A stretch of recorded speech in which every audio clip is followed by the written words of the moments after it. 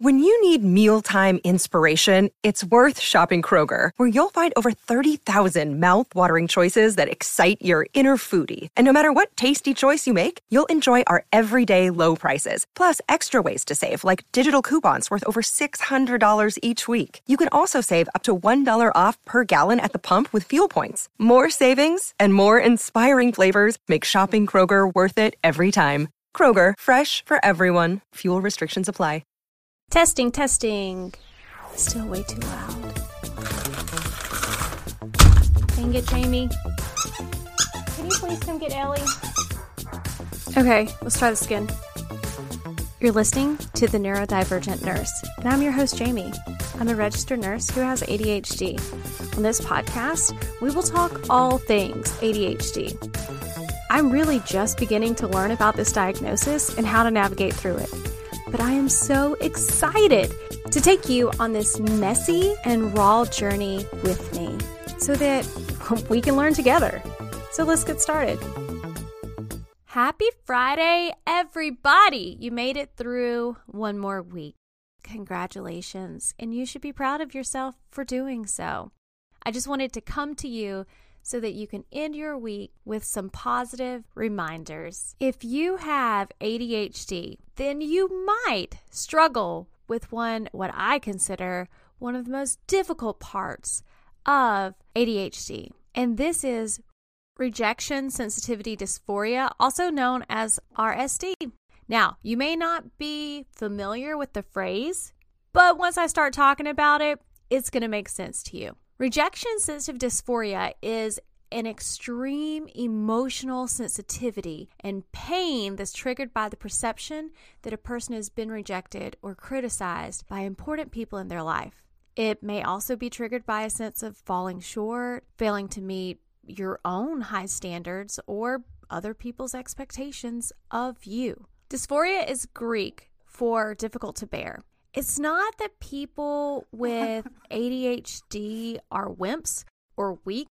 It's that the emotional response hurts us so much more than it does people without this condition. No one likes to be rejected or criticized or even to fail at things. But for people with RSD, these universal life experiences are much more severe than it is for neurotypical individuals. These things are unbearable. They're restricting, and it's highly impairing to us. People with ADHD cope with this huge emotional elephant in two main ways, and they're not always mutually exclusive. One, they become people pleasers. They scan every person they meet to figure out what that person admires and praises. Then they present that false self to others. This can often become such a dominating goal that they forget what they actually wanted from their own lives. They're too busy making sure other people aren't displeased with them. And the second, they just stop trying. If there is the slightest possibility that a person might try something new and fail or fall short in front of anyone else, it becomes way too painful or too risky to make the effort at all. These bright, capable people avoid any activities that are anxiety-provoking and end up giving up on things like dating, applying for jobs, or speaking up in public, socially and professionally. And some people use the pain of RSD to find adaptations and overachieve. They constantly work to be the best at what they do and strive for idealized perfection. Sometimes they're driven to be above reproach. They lead admirable lives,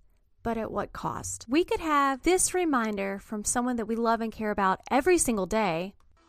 You is kind, you is smart, you is important.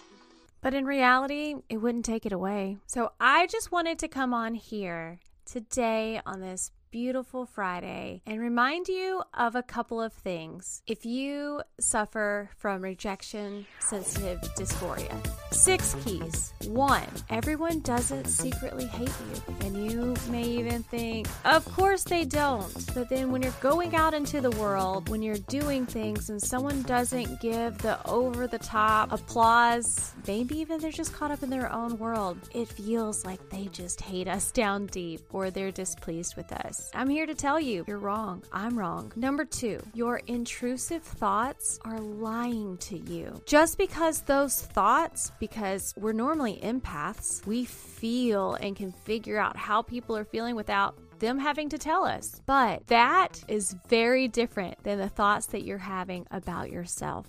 What you are perceiving that others think and feel about you, and the negative things that come to your mind before you even do those activities. That you're not good enough, or you're going to fail, and this is how everyone is going to perceive you. Those are lies. Don't give in to them. Number 3, the people who are in your life, they want to be there. People aren't doing you a favor by being in your world, in your gravity. They're not. They're there because they want to be. And if they don't want to be, they won't be. Number 4, no one is scrutinizing everything you do. I know that you probably feel the need to be so perfect. Because if you do one thing wrong, if someone sees you for who you really are, not in the role that you do well, which could be a job or as a spouse or as a parent, you're so afraid that people will look and see you and see all the flaws that make up who you are. That any little thing that you do that is not great, that is not